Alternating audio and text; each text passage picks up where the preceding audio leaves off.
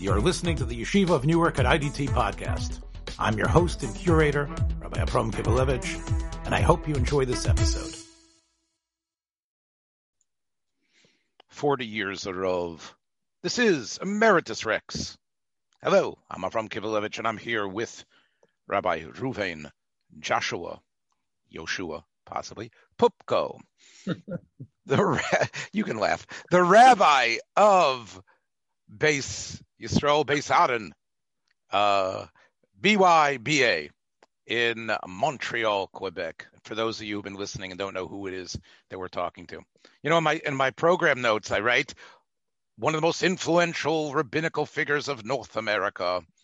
And indeed, I want to talk about something that probably almost every shul rabbi encounters. Even I, in my short stint, had to navigate a pretty messy one.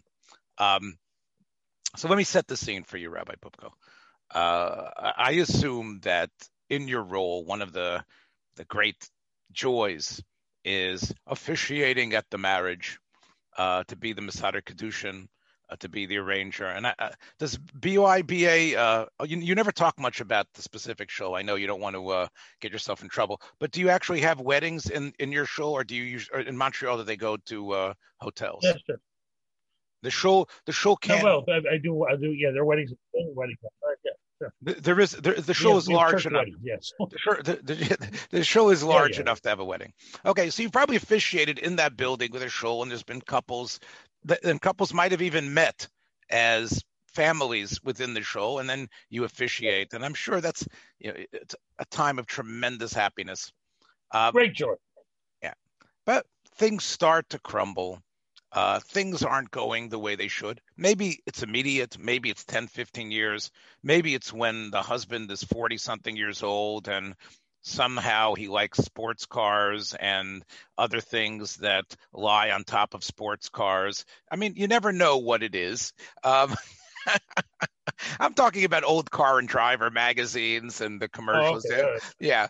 I'm not talking about, and then all of a sudden, whatever it is. Or maybe it's just because this shouldn't, perhaps it shouldn't have happened in the first place. The couple is now, and clearly they're splitting, and now the same couple that was a wonderful family, maybe even a couple that was at one time honored as couple of the year at one of your events, at one of your annual dinners, and I'm sure they're splitting up, and there's children involved. They're in your shul. And I know that could be a pretty thorny situation, especially if the couple that has been calling Rabbi Poupko to answer their halakha questions and other things now approach Rabbi Poupko either individually or as a family unit to speak about the discord. And they start telling you some of the stories of what's going on. And what happens possibly is Rabbi Poupko, in his sage wisdom, understands that this marriage is not working, and the marriage can then put asunder. Maybe even you're the one who arranges for that divorce. What is if that happens? And I guess and that scenario is not a fictional one, right? It's not. No. It's not a fantasy. It's happened before. Why don't you talk about things like that? I just painted that picture for our audience. For them to get this idea of what this means and how the shul represents the bonding and now the unraveling and now the separation and what happens to these couples, to this husband, to this wife, to these children. So why don't you pontificate about this and let us know about how you've navigated some of the thornier or more difficult situations that came up. Okay, I got there. Go ahead. All right. You got listen. It's a pretty well-known idea. It's first in literature, but everyone knows it's true in real life. Is that unhappy families are have their own? Each one has their own unique dynamic, and there's the public face of the couple. There's obviously the private story of the couple. I have to say I've been in the same show for over 3.5 decades now, and one of the greatest, as you mentioned in your opening, great nachas is watching kids grow up and marry, have their own kids. It's a wonderful nachas. I can't tell you. And I've now married the children of people I've married. It's remarkable. It really is a great nachas to see the continuity of families. The flip side is the pain of seeing some families disintegrate, and it's not that common. It's not that common. I can be right. I can there are years and years and years in a row where it never happens. But then there are times, of course, there are families that break up, and it's very painful. It puts everybody in their circle in a difficult position. Again, but the primate they deserve much less sympathy than the direct victims, and I call them victims, who are often children of divorce, and collateral damage between a couple that splits. It's very painful for everybody. It's painful for the parents of the couple, for the children of the couple. It's painful for the friends of the couple. It's disorienting to people. Also, let's be blunt, any divorce in a community triggers a lot of fears. People who are themselves in relationships that aren't great, or one or another of the couple starts getting fearful that it may happen to them. It's disorienting. It really is. It's when couples and families are tight, as they are in most Orthodox shuls, and people socialize together intensely and see each other intensely, and what simchas and yantif and everything else. It's disorienting for people, and again, it triggers fear. And sometimes that fear translates into anger. I mean, people get angry at other couples who divorce because of their own fears. There's anger there. Which is the opposite. That's the opposite of what the couple needs. They need sympathy and support. Right. But it can trigger anger. It can trigger anger at the half of the couple that's viewed as the guilty party. If the woman wanted to get wanted a divorce, and the husband didn't, or the husband wanted a divorce and the wife didn't, those who trigger it are sometimes the focus of other people's anger, anger at just unsettling community. It unsettles people. It deeply unsettles people. I mean, if we go around screaming as we do, that families are the foundation of everything we are as a people, then when one family breaks, it's disorienting. It is. And again, it triggers fear and triggers anger. It does. And listen, generally speaking, I mean, I say this with no resentment, but generally speaking, women are viewed as victims and men are viewed as the problem. I mean, generally, many exceptions, obviously, that women get more sympathy in a divorce than men do. But again, there are many exceptions, because if a guy is married to a woman who's widely reviled as a chalaria, obviously he'll get the rachmanis. But every situation is different, and every situation is different. And most of the women most of the women are not Cruella de Vil, right? Most we don't know what goes on behind closed doors, so it's very unfair. Anybody who imagines they understand other people's relationship is pretty, it's just delusional. I mean, nobody understands what goes on in someone else's house. No, but nobody really knows. Sometimes the couples themselves are unaware. And it's very hard to understand other people's relationship. Also, let's be blunt. Life expectancy is different than it was 200 years ago. That which you could tolerate knowing you'd be dead at 50 is very different than today. I'll tell you a funny story. I remember when I was about 17 years old, I went to see my late grandmother in the hospital. And I was of the youngest of the grandchildren. I went with the oldest or the next to the oldest of the grandchildren, who at that time was, I think he was in his late 30s or mid 30s. And he was the only one of the marriageable age cousins that wasn't married. And he was, on the verge of becoming, committed bachelorhood. And I went to the hospital to visit my Bubba. And my Bubba looked at him and said, I won't use his name, to protect, the identity.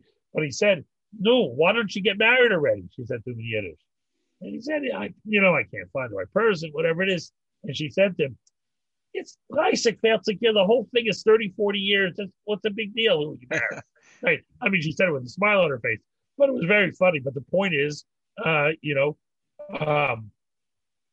I said it in a flippant way, which is true, is that people's expectations today are radically different. Oh, yeah, When kids get married today, they have sometimes unrealistic expectations about many things. Unrealistic expectations about how safe and secure their lives will be. And that's why COVID was so shattering for them. Sure. They thought they could construct a life which left them, protected and immune from all of the vicissitudes of life. Fact is, you can't protect yourself from everything in life. And when marriages collapse, now, I don't mean to say that people should accept misery, but sometimes people do have unrealistic expectations. We've talked in the past, when we get together in these incredibly popular podcasts, we've talked a lot about the difference between what the world was like when we were growing up. I mean, right. we're like the entitled baby boomers, but we still remember the old generation. We were still, both of us are really European in many ways, despite our artful consideration and love of American culture, of North American culture. We're all European, and we remember that divorce was such a stigma when we were around.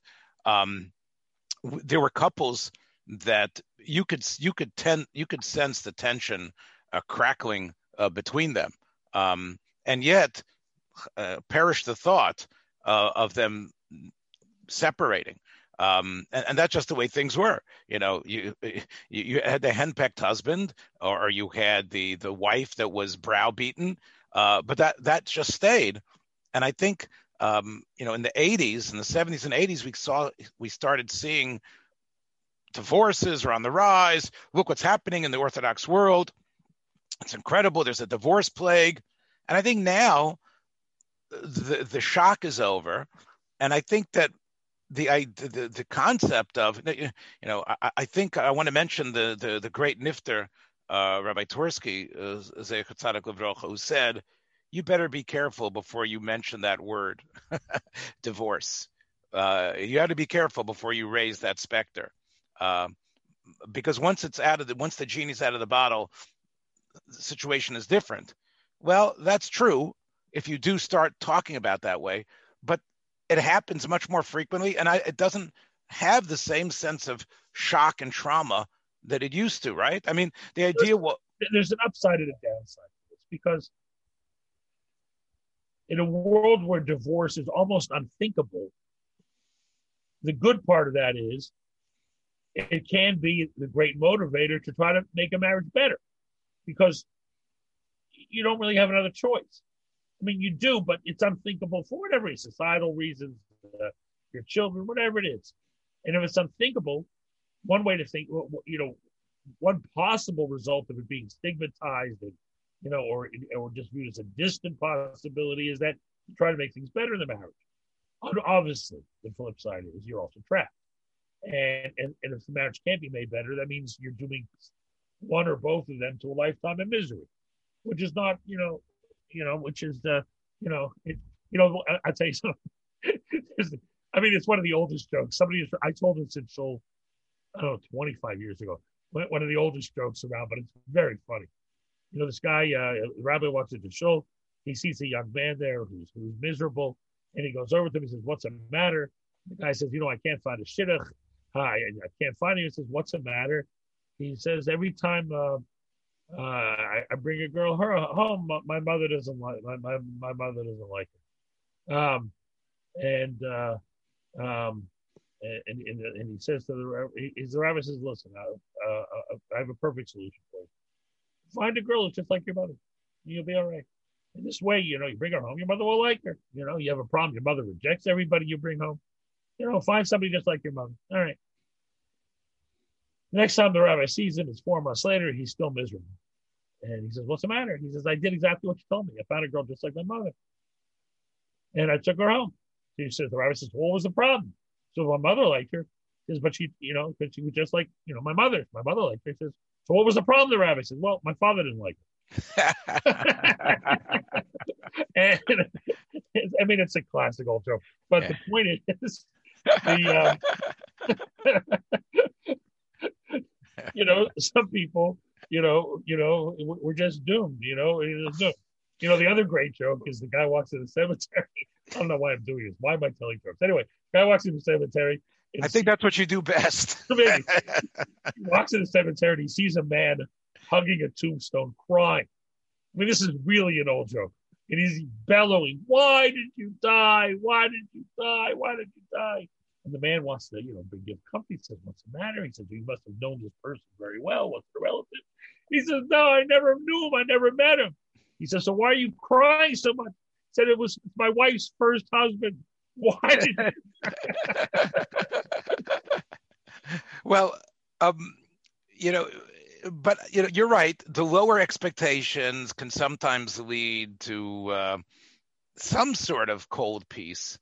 And I sort of think of Tevye and his wife, Tevye and Golda, and obviously when Golda says, "Okay, love," okay. 25 years, I've been doing this stuff. Love, shmov, look, we got the 3 kids. We're here together.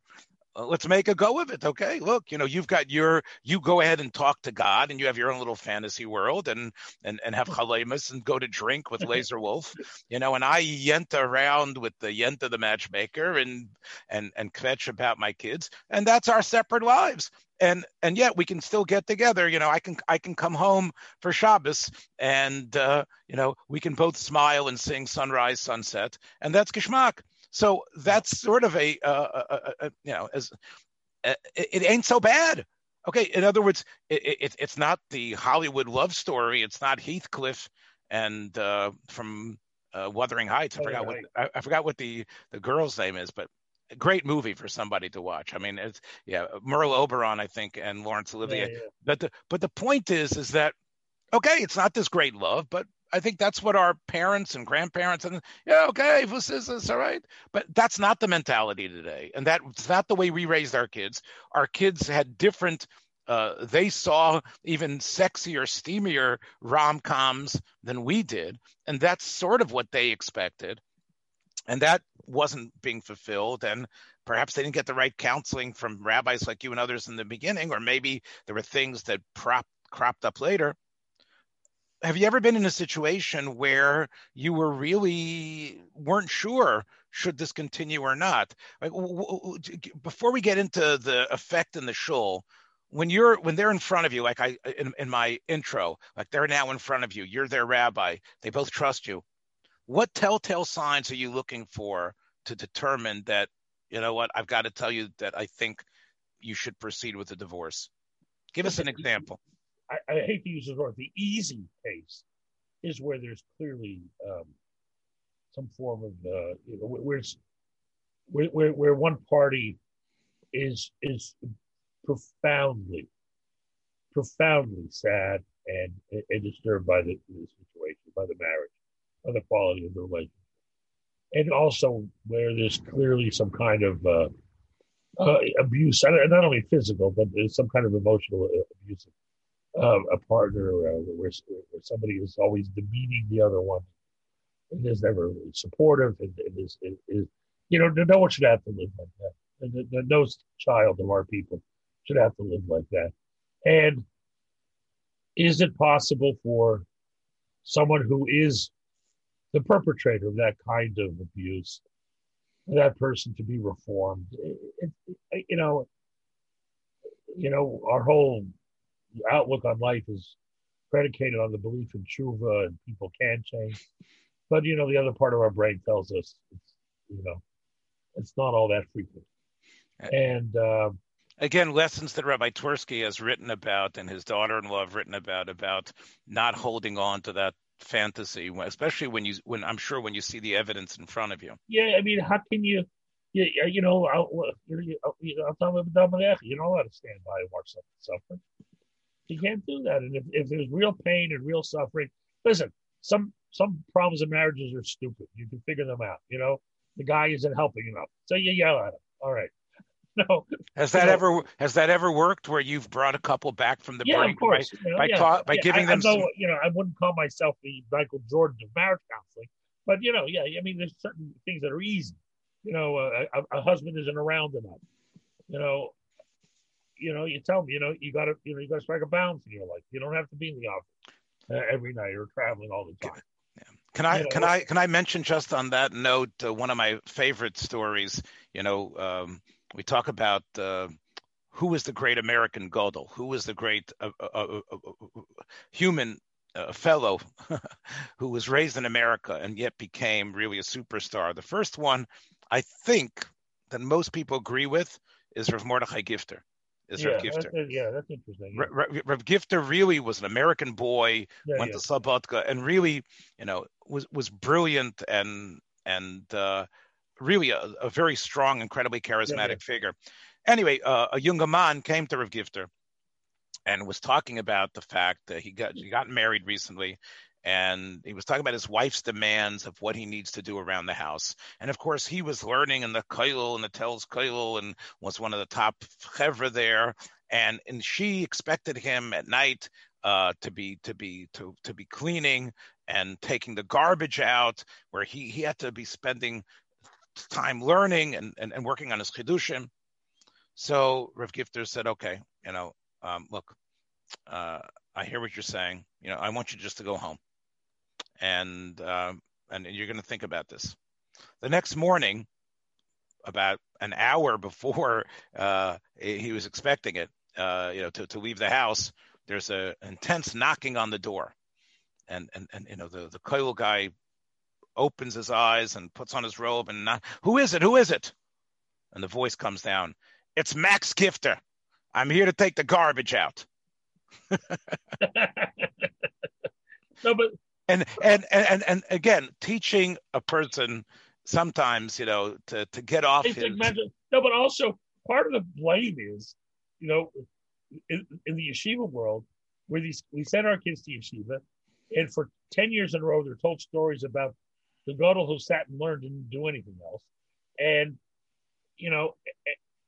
and no one really tells the full story about how they were with their wives, and which, I mean, it's a lot more pleasant and edifying than the Bacham are led on, and they have these crazy expectations. Some yeshiva guys have crazy expectations about what a wife is, and they let her, they think she's supposed to be some kind of shmata. I mean, it's ridiculous what happens. These guys, especially in the shidduch world, where for some reason the male commodity is ranked higher than the female commodity, and the girls are taught Beis Yankiv, you should be a good wife. Let him learn. That's your role. And it's not good always. It's not always good. And you still have to be a mensch. But I think, listen, we have, because of where we come from and because of our love for the yeshiva world, we've been critical. But even in your modern Orthodox world, you still have those expectations which are unrealistic for husbands to wives, right? If it's not necessarily, I want you to let me learn. It might be, you've got to look good when I come home at night. You got to be taking care of the kids. I'm the one who's bringing home the paycheck. I'm the one who's making the payments on the mortgage, and that could also right. And sometimes I guess you just to be positive, after you've had that schmooze with them, the couple is able to somehow manage a cold piece and work things out. Sometimes I like to think it sometimes could be better than just a cold piece. But people make very clear decisions about their lives in these situations. They try to calculate what a divorce would mean for them socially, economically, and in terms of their family relationships beyond the marriage. And those calculations, are often lead people to stay in marriages that aren't perfect. But neither is it a source of terrible. It may be disappointment, but there's a difference between disappointment and absolute misery. And people sometimes accept disappointment because of the other of the other issues in their lives. No one should accept misery. Misery, no one should accept. disappointment some people can't accept and some people can't. And sometimes that line is really dependent on you. Yeah. Whether you're going to allow yourself to be miserable or just subtly disappointed. Or the alternative way to look at it is they have found enough joy in other aspects of their lives that the disappointment can be, it can be tolerated. I understand that very well. Let me ask you that. Okay, so now you've determined that in our theoretical, and it's happened, that it must be a divorce, despite. And you talked before we started recording. When I mentioned I wanted to talk about this, we talked, of course, about the price paid by the children, and who, I think you called them the real victims before we started recording, and that's clearly true because those scars are very hard to undo. But let's leave the children on the side for a minute. Now that they are divorced, what usually happens in your shul? Do you find that the couples stay and now there's like two camps? And is there ever an issue of a division? Some are the man's friends, some are the women's friends. They're still coming to shul. And what was just used to be in your office is now playing out in the kiddush room. Or you mentioned before that it hurts people. Do you ever find that there's a problem with both couples, with the husband and wife coming back to shul? Or alternatively, if they get remarried and now the families are both back with their new husbands and wives? Talk about that a little bit. Well, listen, most of the time, almost all the time, when there's a divorce in the shul, one part of the couple leaves. I mean, people make a joke about this when, the couples fight about custody of their kids. They also have custody of friends. Like who friend stays with, some of the friends stay with the guy, some friends stay with the wife. You know what I mean? It's very hard to have joint custody of a friend. It's tough. I mean, some people pull it off, but it's tough because they're always, not always, but often these loyalty tests. Oh my God, how can you be my friend and still say good Shabbos to so and so? And I don't believe in loyalty tests. I try to talk people out of that stuff. You can't demand that kind of team spirit in a divorce. That everybody takes your side and castigates the other as the source of all evil in the world. People are people. You can't demand that. But some people do, and it depends on what was the divorce, what was the reason for the divorce.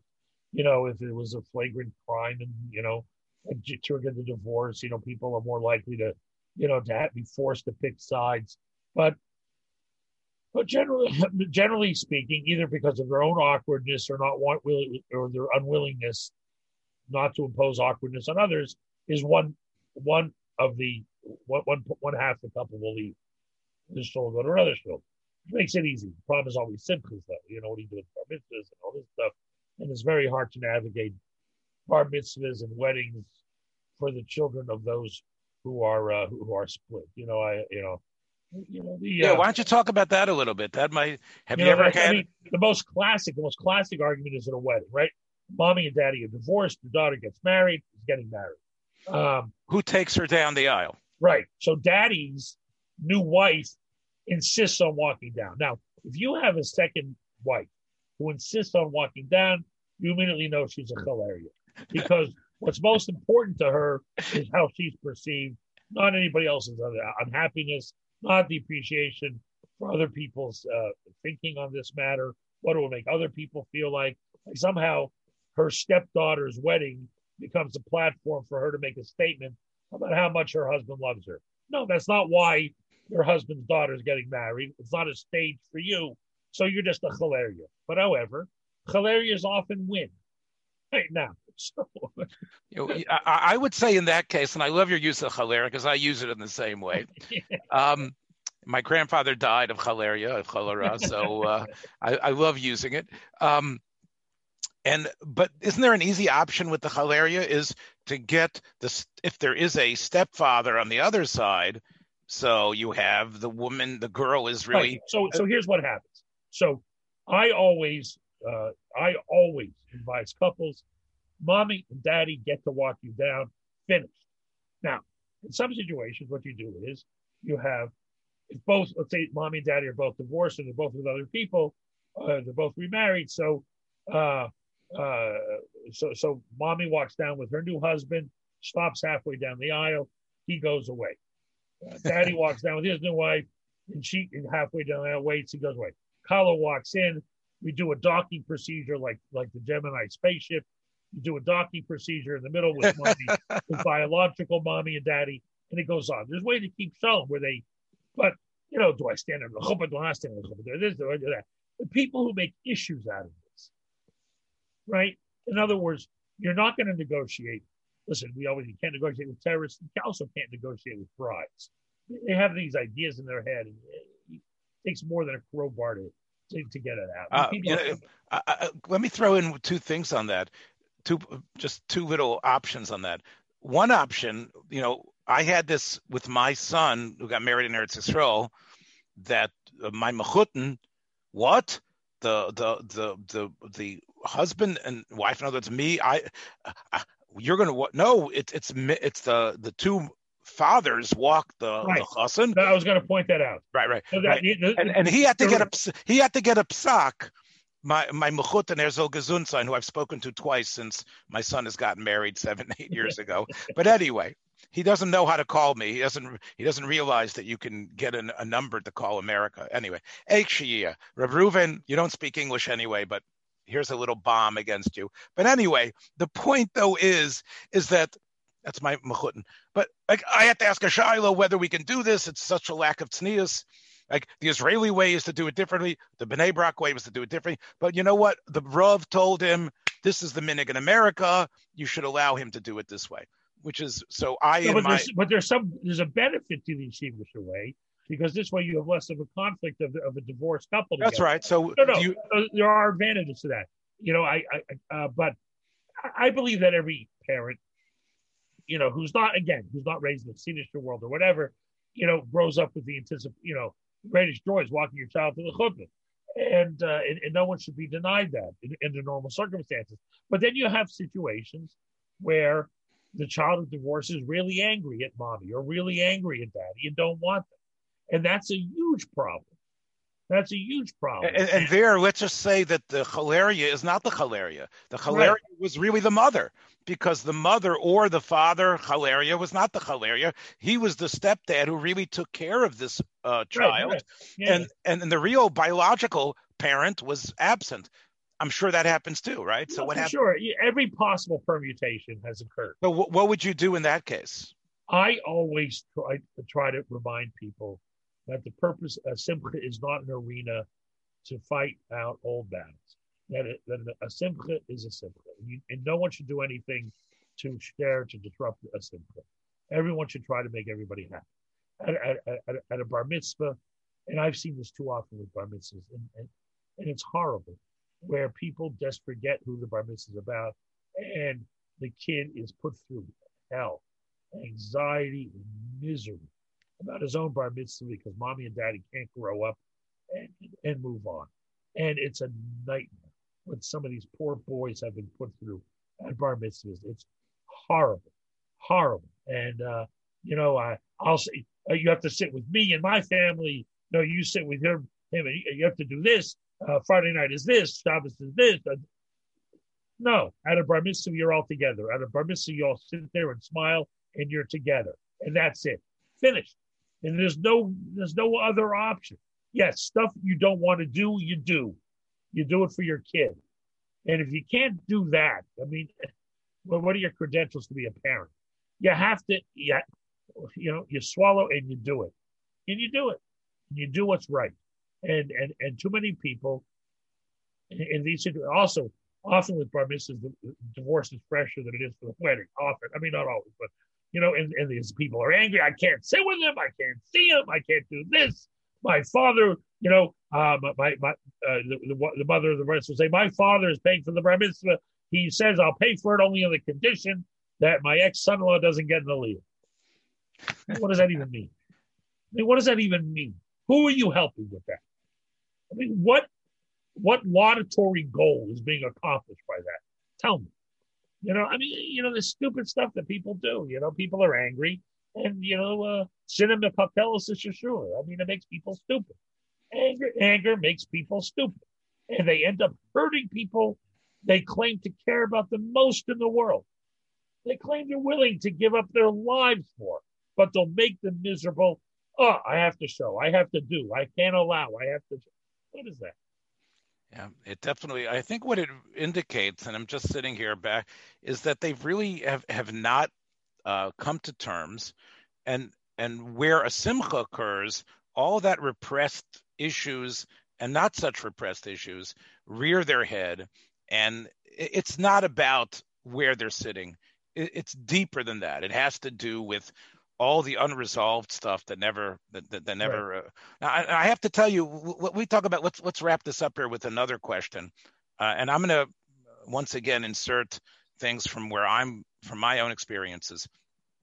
You know that I also work as a Dayan in the Beth of America. You're the Michael Jordan of Diana. Yeah. I'm more like Horace Grant, I guess, or maybe maybe B.J. Armstrong, or one of the very small role players. I'm John Paxson, who Oh, okay. Right, you don't expect me to be the guy, and then I'll get the ball. You and get the guy, yeah. I'll drain the three, and then I'll go down in history. Maybe I could be the Steve Kerr. Like, not only do I sort of win the game when you don't expect it, then I have a career afterwards where I'm writing books and everybody is coming to me, and I'm getting scholar in residence jobs in Montreal and stuff like that. Right. But anyway, subtle hint.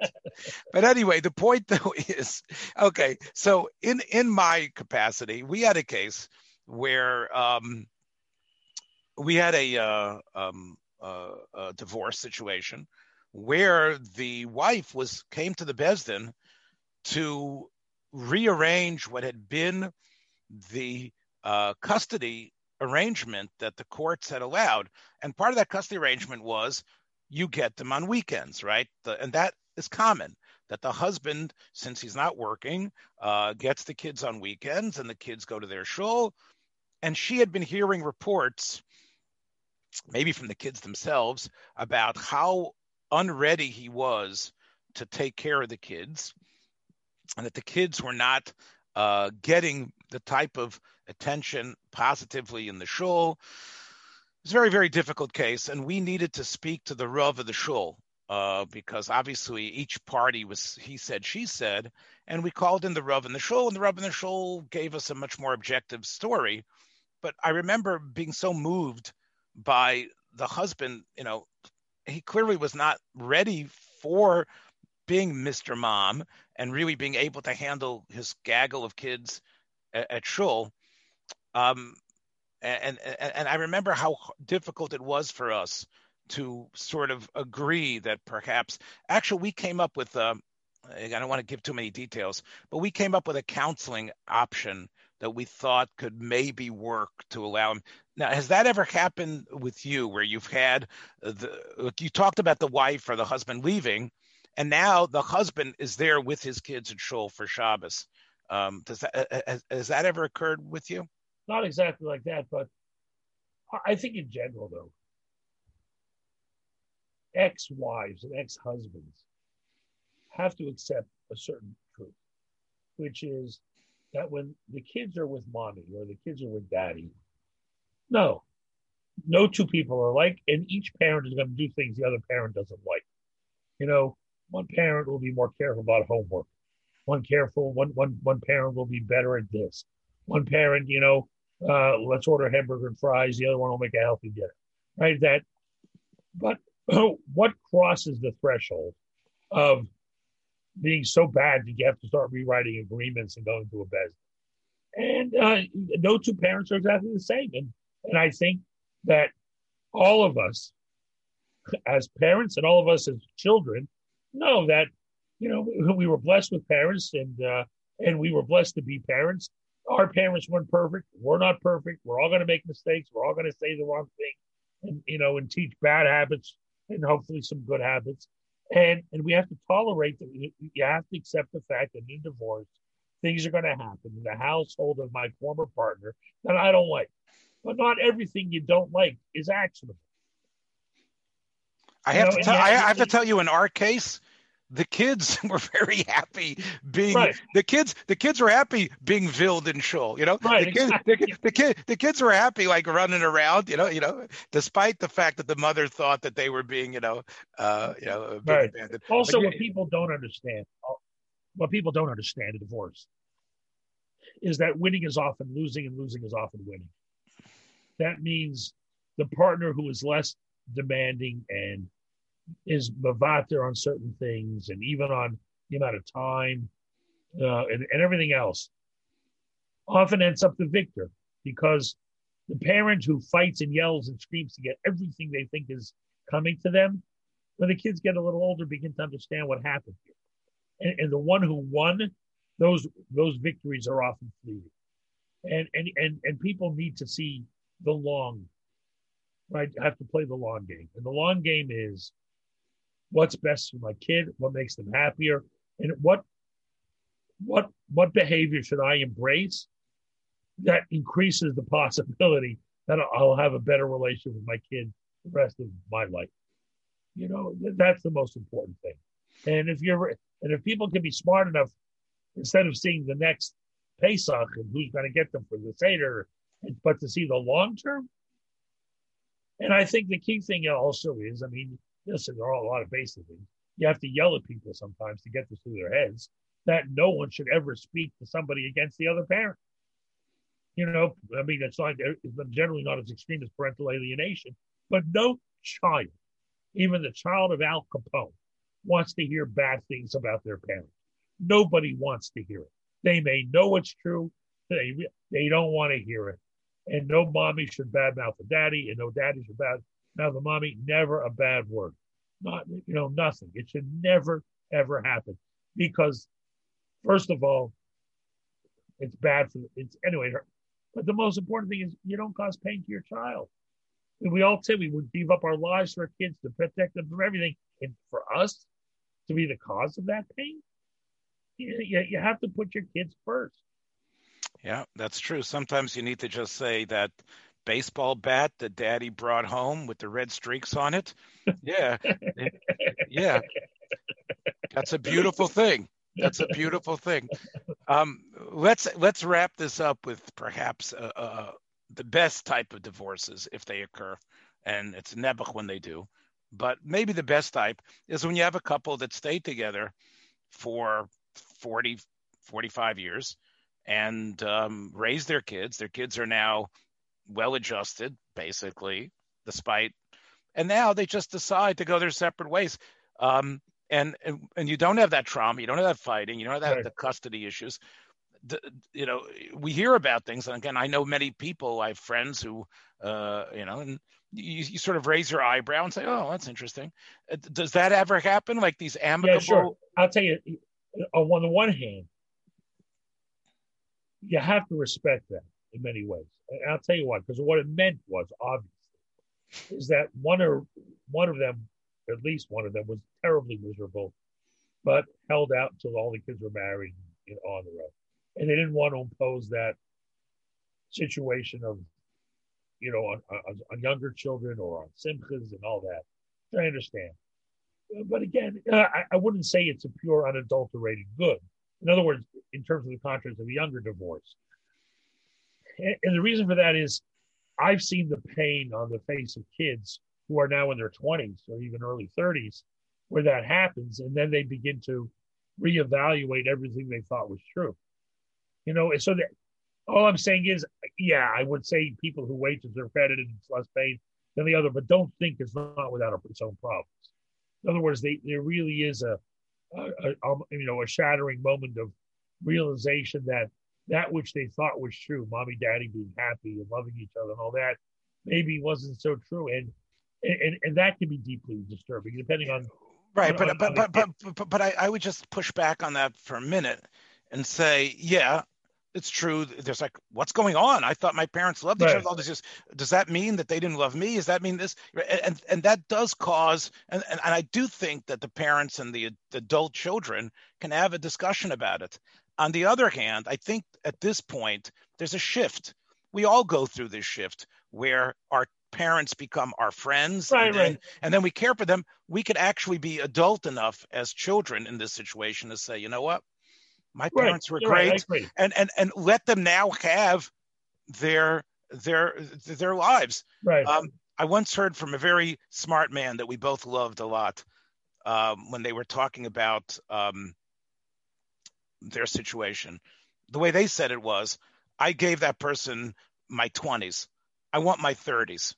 Right. What I would say, and you know who I'm talking about, but what I would say is, we could say, look, our parents gave us their 20s, 30s, 40s, and 50s.